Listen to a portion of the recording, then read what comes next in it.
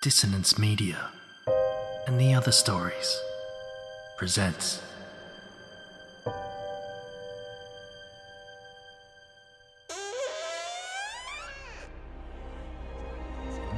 Step into the abyss of After the Gloaming, a gothic fiction podcast that delves into the depths of human emotion. Unyielding love, revenge, internal struggles, and restless souls await you in 9 haunting episodes, where dread, fear, and rare glimpses of eerie happiness linger. Dare to listen on your favourite podcatcher? After the Gloaming beckons. Search now, but beware. Innocence will be left behind.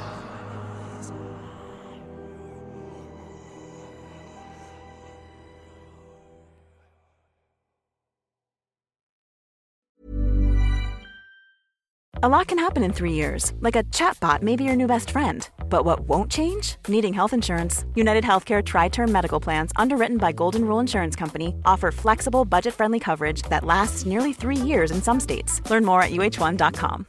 One size fits all seems like a good idea for clothes until you try them on. Same goes for healthcare. That's why United Healthcare offers flexible, budget-friendly coverage for medical, vision, dental, and more. Learn more at uh1.com.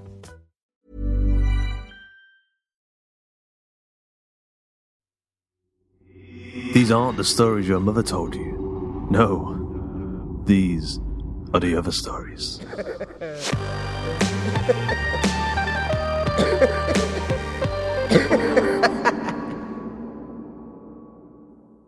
The Houseboat.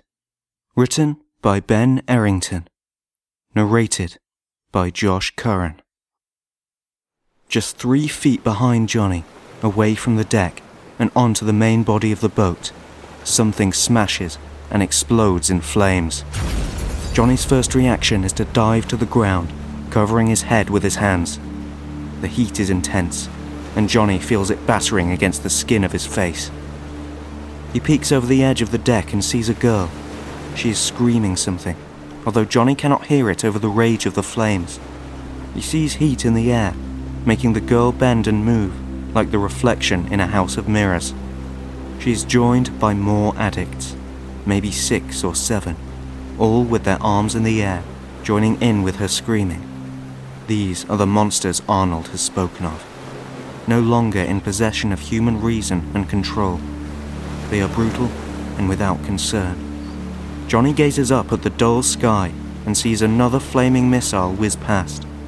He recognizes the item as a makeshift Molotov cocktail, a glass bottle full of gasoline stuffed with an old rag. The door leading down into the houseboat swings open. Johnny hears Ira shouting something at the top of her voice. Arnold comes out and up onto the deck, his head low and a pistol drawn in his right hand.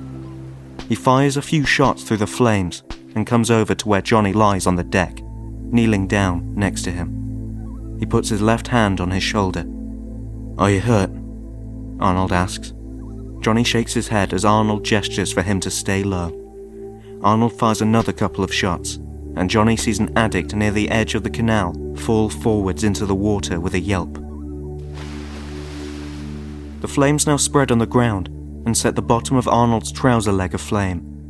Calmly, he stamps out the fire and fires one more shot before loading a fresh clip into his gun. "Stay down there," Arnold shouts at Ira, who is peeking through the door. Johnny moves onto his knees, looking across the water at the attacking addicts. They are jumping and yelling, as if performing a dance to strike fear into their opponents. There are more of them now than Johnny had previously seen. Johnny counts at least 15, although he is sure there are more.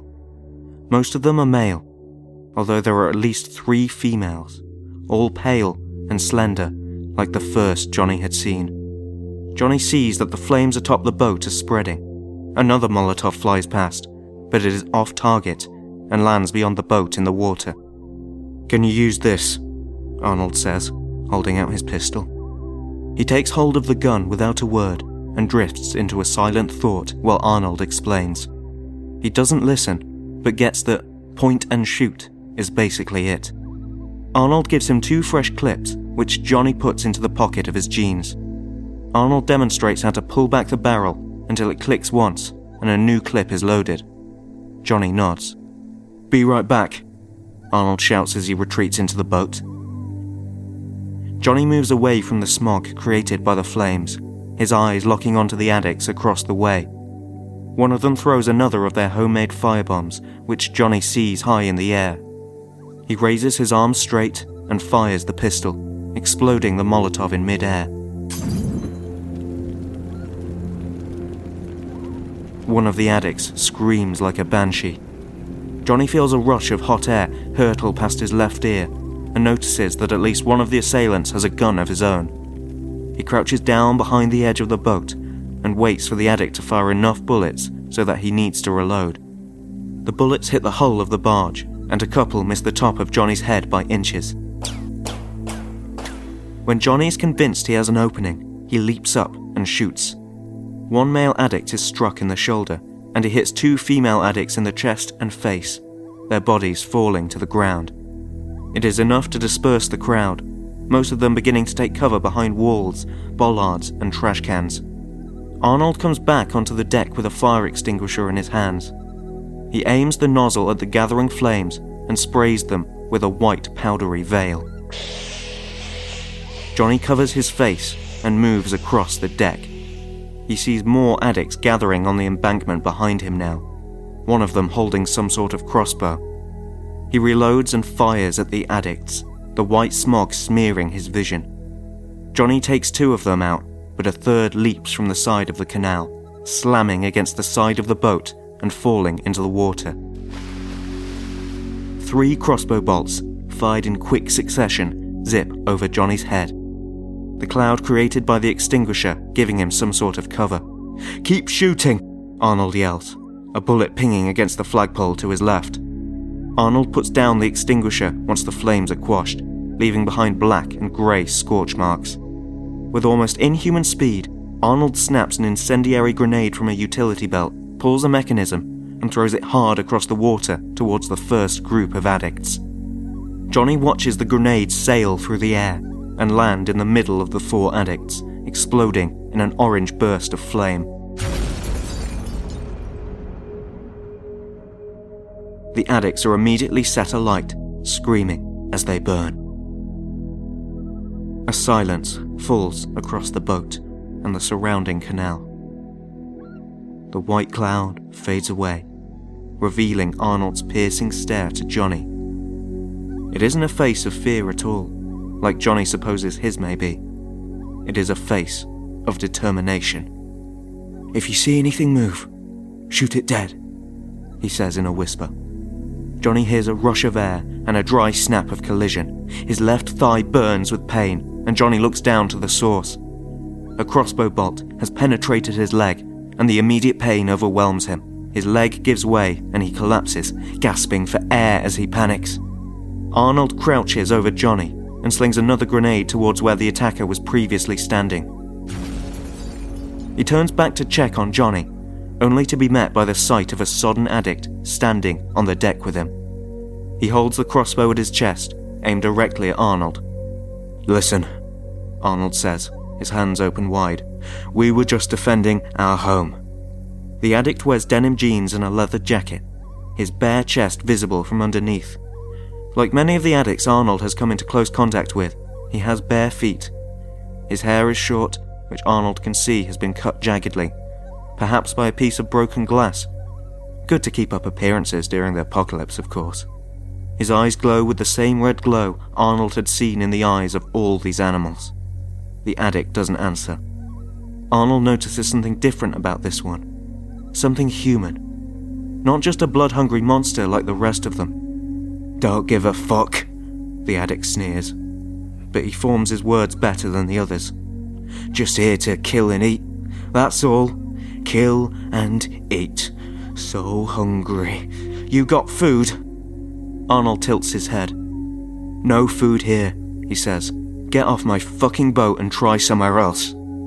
The addict comes closer, his yellow teeth biting together. "I've got the kill shot, fuckhole," he snaps. "I'll cut your throat and bleed you dry, dickhead. You killed the others. We followed your stench, you stupid moose. followed you to your floating shithouse. Feed me up, or I kill you and take what I want. Arnold shakes his head. I told you there's no food here. You tried to burn my home into the water. Get fucked, maggot. The addict jumps up and down, the boat moving with each bump. If I'm the maggot, you're the cow's ass, he yells. If there's no food, I'll eat you. Rip your flesh and clean your bones. Eat your liver, rip out your intestines while you're still alive.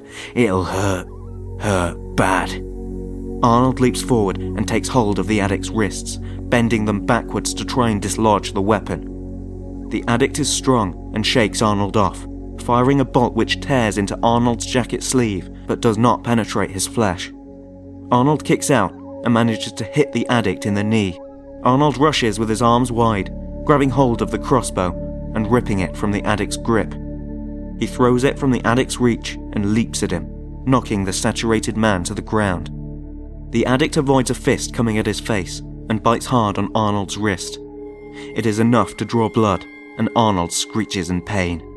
The addict rolls from underneath Arnold and clambers on top of him. He takes hold of Arnold's neck and pushes down onto his windpipe with his thumbs. The addict spits globs of foul saliva into Arnold's face as the old man gasps for breath, beating against the addict's body with weak fists. Never eaten a little bitch before, the addict derides through dribbling lips. Arnold hears a dry pop. He sees the rage fade from the addict's face. Blood flows down from his neck and follows down the addict's arm. Arnold sucks in a breath as the addict's grip loosens. The monster falls down next to Arnold, his eyes going dead and his body becoming heavy. He looks up from the corpse to see Johnny standing across the deck, holding the crossbow out in front of him. He lowers it and falls back onto the ground with a grunt. Arnold laughs as he looks around, realizing that the dead addict was the last of the enemies. He stands and moves over to where Johnny is slumped.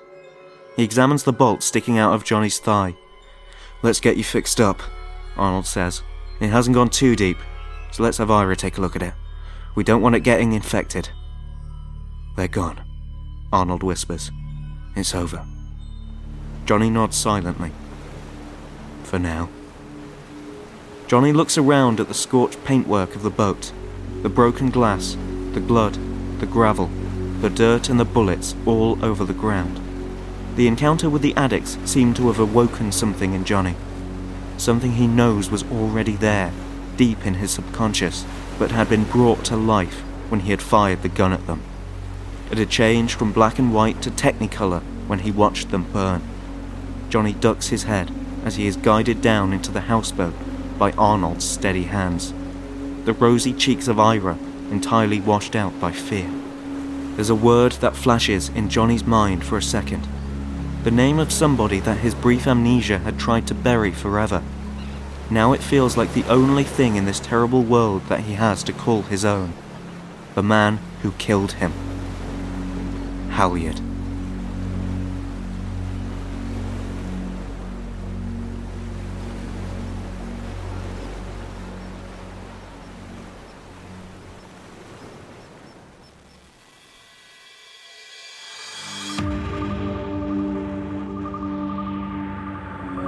I hope you enjoyed this episode of The Other Stories. The Houseboat was written by Ben Errington, narrated by Josh Curran, edited by Carl Hughes with music by It's Dylan C and Tom Robson. Our first Kickstarter is alive. We're crowdfunding our first comic book about the post-apocalyptic luchador El Marvo, and you can grab the first issue for $1. So go to www.hawkandcleaver.com/Kickstarter to be redirected. Also, if you're a fan of the show and you want to support the creators, then why not become a patron over at patreon.com/hawkandcleaver. There you can support the show from as little as $1 a month. That's less than the price of a cup of coffee. And you'll get special ad-free early access to episodes, Q&As with the creators, and even a special bonus episode produced just for the patrons. Until next time.